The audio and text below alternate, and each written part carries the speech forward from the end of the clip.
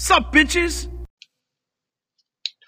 Warning: the following includes mild narrative and thematic spoilers.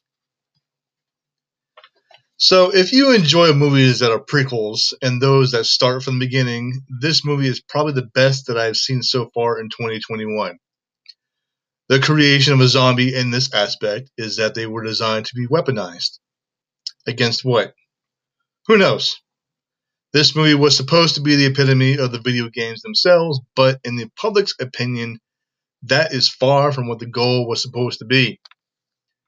Hello everyone, it's the Horror Hound, and I'm speaking of Resident Evil. Welcome to Raccoon City, of course. This is the moment we've all been waiting for, the build-up from the beginning, even though it has hard reset from the sequels themselves. I would say this movie is incredible, but the action is sort of choppy, and that seems to have a negative impact on hardcore horror fans because it is lacking the dread-inducing nightmares that was seen in Resident Evil 2. However, I do have to mention the references that every fan will most likely spot in the start of the film. Claire and Chris Redfield, who are of course being raised in the Raccoon City orphanage by the infamous and malevolent Dr. William Birkin. And there is poor Lisa Trevor, another notable reference fans will quickly pick up on. So, what brings Claire back to Raccoon City? She heard there's some crazy shit happening, and we all know how the main protagonist has to be nosy by getting into someone else's business. Needless to say, she chose the wrong time to go back. So, here's the pulse. Claire hitches a ride with a truck driver. Truck driver hits a weird girl crossing the road. The truck driver's dog decides to jump out of the truck and start licking the blood of the so-called weird girl hit by the truck. Oh, and by the way, the weird girl gets back up and walks off like nothing happened. That right there will raise some red flags in my opinion. So, right off the bat, I'm saying to myself, what the fuck is going on? And that's where the shitstorm starts to roll in. Okay, so the dog that licked the blood turns into a freak-ass zombie dog with cataracts, then bites his master's hand, and well, you know how the rest of the story goes. Okay, so back to Claire. Let's do a little rewind.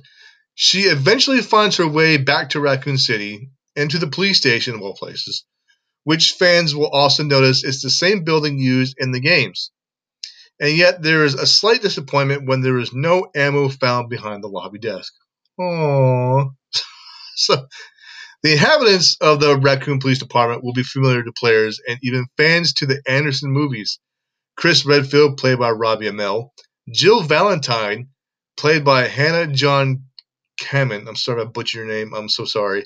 Albert Wesker, woohoo, played by Tom Hooper. And Leon S. Kennedy, Avant Joja. I can't pronounce that fucking name. I'm sorry if I butchered your name too. Sue me. So they all lead the way with Donald Logue appearing as Chief Irons and chewing all the scenery he can find. His first scene plays like he might think he's in the parody of a bad cop movie. Which seems sort of a bit an inside joke, I guess, for some people. I don't know. So while the names may be familiar, the characters are depressingly thin. John Kamen gives Jill a little spark, bzz, but Scodelario looks bored, something no one could ever say about Mia Jovovich.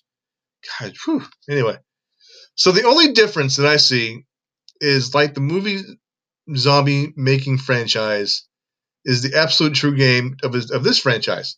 So the world of Resident Evil keeps progressing, respawning, and revitalizing extra mutant limbs and organs in different media. Yeah, I said that. First, there was the influential shooting-centric computer game from Japan with the craziest psycho hard drive. You got half a dozen blood and the VFX feature films from married star and director team Mia Jovovich. The Jovovich or Jovovich? I don't know. And Paul W.S. Anderson. Then followed television series, novels, comics, stage productions, even a Resident Evil themed restaurant. I need to find this restaurant. That is going on my bucket list. I can definitely do some digging around. If anyone knows where they're at, please tell me. So, even so, if you haven't played, watched, read, or even eaten any of the Resident Evil production, that shouldn't significantly harm anyone's ability to enjoy and get up to speed with the latest iteration, a restart story, I would say, set in the late 1990s in the fictional town that's supposed to be Raccoon City, where the zombie virus first emerges as a threat to humanity, and at least mildly. So how's at least mildly, you ask? Good question. I'll answer that later. Keep listening, you'll find out. But wait, there's more. Although gravely disappointed to report there are no raccoons whatsoever on hand, damn it, I can disclose that this is a reasonably entertaining, unpretentiously gory horror exercise, although clearly a bit distended, with an excess of characters that need to be incorporated into the plot, many of whom feature an older Resident Evil lore.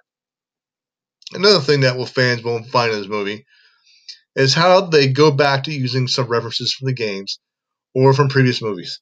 And I think that's pretty cool and how he did that. And it's just wonderfully done how they incorporate all that in this new movie. So there's a specific joy in watching scenes you love from other media get played out by real people in a movie. And Roberts has a good sense of humor and also what makes individual moments of translation satisfying. The filmmakers compose shots to evoke elements from the games even when the narrative context is different. They aren't beholden to casting actors who look exactly like their in-game counterparts, but they hold on to details like Claire Redfield's iconic red jacket. The script buys wholeheartedly into Resident Evil's weird narrative quirks, though, like Raccoon City's implausibly ornate police station, rather than trying to rationalize them or lampshade them with a joke. Didn't know it was a word, lampshade. All right, I made that up. I guess it's a word now. Haha, bitches. So, why doesn't Welcome to Raccoon City live up to its capacity? Well, one, it gets the sticky, icky practical effects right, but Roberts and cinematographer Maxime Alexandre struggle with producing actual tension.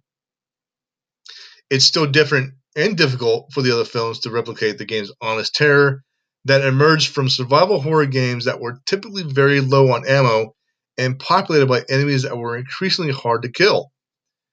There are too many scenes in Raccoon City that have poor geography, flash cuts of zombie heads growling, and guns being fired. Rinse, repeat, rinse, repeat. I can see where that might be monotonous. I mean, who knows? Anyway, there were times when I wasn't even sure who was almost getting eaten. We need to know where the characters are in the space for tension to exist. Otherwise, it's just hollow imagery. There's also a sense that all this will mean even less to those who haven't played those early games. Oh, by the way, these are my closing thoughts. Sorry, I forgot to add that in there. Not going back now, bitches. My greatest rush came from recognizing locations that I've seen previously with a controller in my hand. That's not quite filmmaking, it's a fan service, which is awesome. I would like to see a Resident Evil movie that takes these legendary locations and characters and does something fresh and exciting with them. Start with the folklore instead of just ending it with, well, whatever, I feel like it. And the truth is, there's almost no story to Welcome to Raccoon City. After setting up a bunch of familiar faces, Roberts is content to bounce them off some zombies to a predictable final act that brings out some of the iconic big bads from the games. It is depressingly easy to chart where this film is going to go and who's going to make it to the inevitable sequel. There's one thing a great horror game can never be, and that's something one couldn't really accuse the Anderson movies of being either. It's being predictable. I hate when movies are predictable. You're sitting there, you're watching it, and you're like, okay, I know what's going to happen next. Why do I bother? I bet you ask yourself that sometimes, right? Don't lie. Don't lie. Don't lie. Okay. The contemporary of the action sequences compensates somewhat for the inherent lack of wit or humor throughout, unless you count the smile-inducing callbacks to ancient 90s technology. Like, for instance, one character is spied playing the game Snake on a Nokia phone. We all know you play Snake too. I did. I'm just as guilty. God. Even elsewhere, a key bit of info is related from a videotape. It all serves to remind us that the Hollywood studio Sony, who also owned the PlayStation game platform and made Resident Evil famous, was originally a tech company before they expanded into entertainment. And yet, this might have the feel of a horror movie as opposed to blockbuster combat scale of what came before, but somehow accomplished scares are sadly still thin on the ground. And though there's a healthy commitment to practical creature effects, especially among the sickening locals, I don't know, pulling their hair out and teeth falling out and shit and blood dripping from their eyes, I would say that's more than just sickening. There are some awful, CG examples that make you wonder whether it was shot in 1998 instead of a simply being set then. Who knows? I mean, it's Hollywood. Do what I can do, to save a cheap buck. Some die-hard fans might have fun with this, but the whole seems unlikely to win over new fans. On the evidence of this might be the best to find a new game series to adapt to. So, all in all, I give Raccoon City, I want to say a 7.5 out of 10. I mean, the acting was great. I love the dialogue. The special effects are pretty good. But the CGI, I don't know. Especially the final bosses at the end. It's just kind of weird. So, but you'll notice one notable actor. Oh, I forgot his damn name already. He's been in a lot of movies. But I'm sure you'll recognize him. Either way, 2 thumbs up. Overall, pretty damn good. So, thank you all for listening. I appreciate your support and your undying love. I wish you all a very, very happy new year, and I will be back in a few weeks with another episode of your favorite podcast, South Jersey Horror. Until then, you sexy sons of bitches, stay classy, stay awesome, and I will slice and dice you all later.